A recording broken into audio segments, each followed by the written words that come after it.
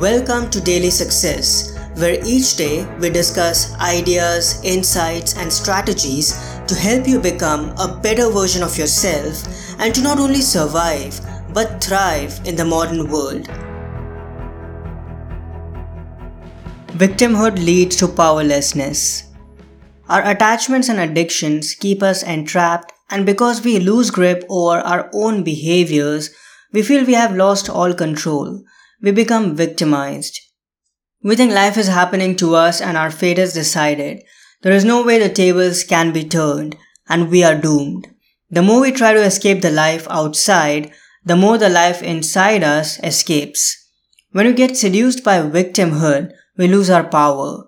Every human has an untapped power inside him or her, and if we are not aligned with it, we start believing that we are just frail earthlings, not good for anything, and just passing time and tolerating the sequence of events that happen in our lives.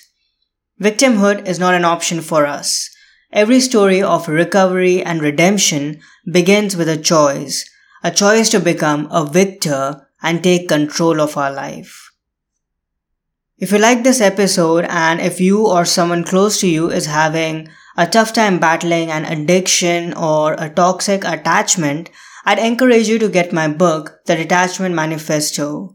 This book will guide you step by step on the journey that you or your loved one need to take from a life of imprisonment to a life of freedom.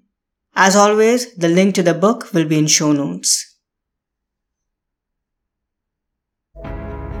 I hope today's episode added incredible value to you.